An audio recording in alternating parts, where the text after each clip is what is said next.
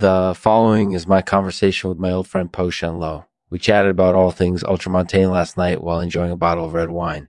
Po-Shen is a learned man with expertise in theology and history, so I was excited to hear his thoughts on the matter. Our discussion ranged from the theological challenges that ultramontanism poses to the future of the church. As you'll hear, it was a heated and informative discussion. Enjoy. This episode of the show is brought to you by Politico Spelldown. Politico Spelldown is a platform that helps you better organize and find the best political content. They have a ton of information on all kinds of topics, and they're always updating it. Plus, they have a great user interface, so it's easy to find what you're looking for. Politico Spelldown is always free to use, so check it out today. Thanks for listening. So, Po-Shen, it's been a while since we've seen each other. How are you doing?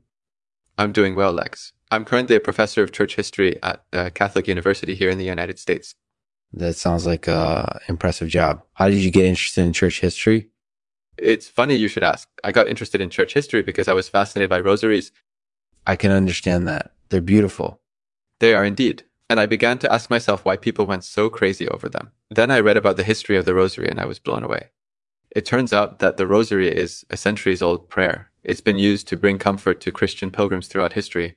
That's amazing. It sounds like it would be comforting to pray with something that has been used for so long by so many people. That's exactly what I thought. So I decided to research more about ultramontanism and the rosary, and that's when I met you, Lex. We started talking about theology and history and other things that interest us both. That's true. We've had some interesting conversations, haven't we? Yes, we have. I think it's because we share a common interest in ultramontanism and the rosary. Plus, we have a lot in common incorporated using our Catholic faith. That's true. We're both Catholics after all. What do you think is the biggest challenge that ultramontanism poses to the church? The biggest challenge that ultramontanism poses to the church is its theological roots. Ultramontanism is shaped by the Protestant Reformation, which was a time of great upheaval in Christianity. So while ultramontanism may look Christian on the surface, its theology is really rooted in Protestantism.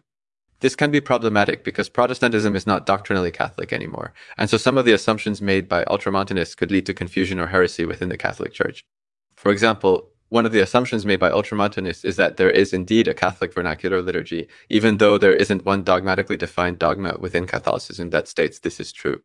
This has led to some Lutherans and Calvinists converting to Catholicism through an understanding of ultramontanism, only to find out later that they were converting to a faith that doesn't agree with some of the key doctrines of Catholicism. So there are some theological challenges associated with ultramontanism that the church needs to address head on if it wants to keep members within its fold who are genuinely faithful to Christ. That sounds like it could be very dangerous for the church if it didn't address these issues properly. Yeah. Do you think the church is doing enough to address these challenges? Honestly, Lex, I don't know if the church is doing enough or not. The issue seems to be largely unaddressed within church circles, which leaves it open to interpretation by those who are uninformed or who misunderstand its theological underpinnings. But as I said before, this is something that needs to be addressed head on if Catholicism wants to retain members who truly believe in its teachings. That sounds like a valid concern. Is there anything else you want to discuss concerning ultramontanism? Yes, there is. I think it's important to remember that ultramontanism is not a monolithic belief system. There are a lot of different brands of ultramontanism out there, and each one of these brands has its own set of theological assumptions and disagreements. So it's important to be aware of the nuances and complexities of ultramontanism if we want to engage with it thoughtfully and intelligently. That's definitely true. So in that sense, ultramontanism is more like a collection of ideas rather than a single unified belief system. Exactly. And I think that's one of the things that makes it such an interesting topic to explore, its variety and its flexibility. That's certainly true. It's easy to get lost in all the detail when talking about ultramontanism, but that's part of what makes it so fascinating.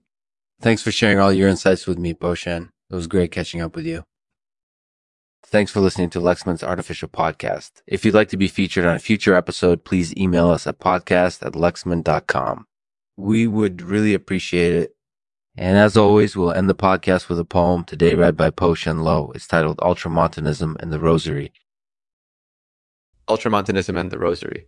Ultramontanism is all about rosaries, and more rosaries. The things we talk about on these podcasts.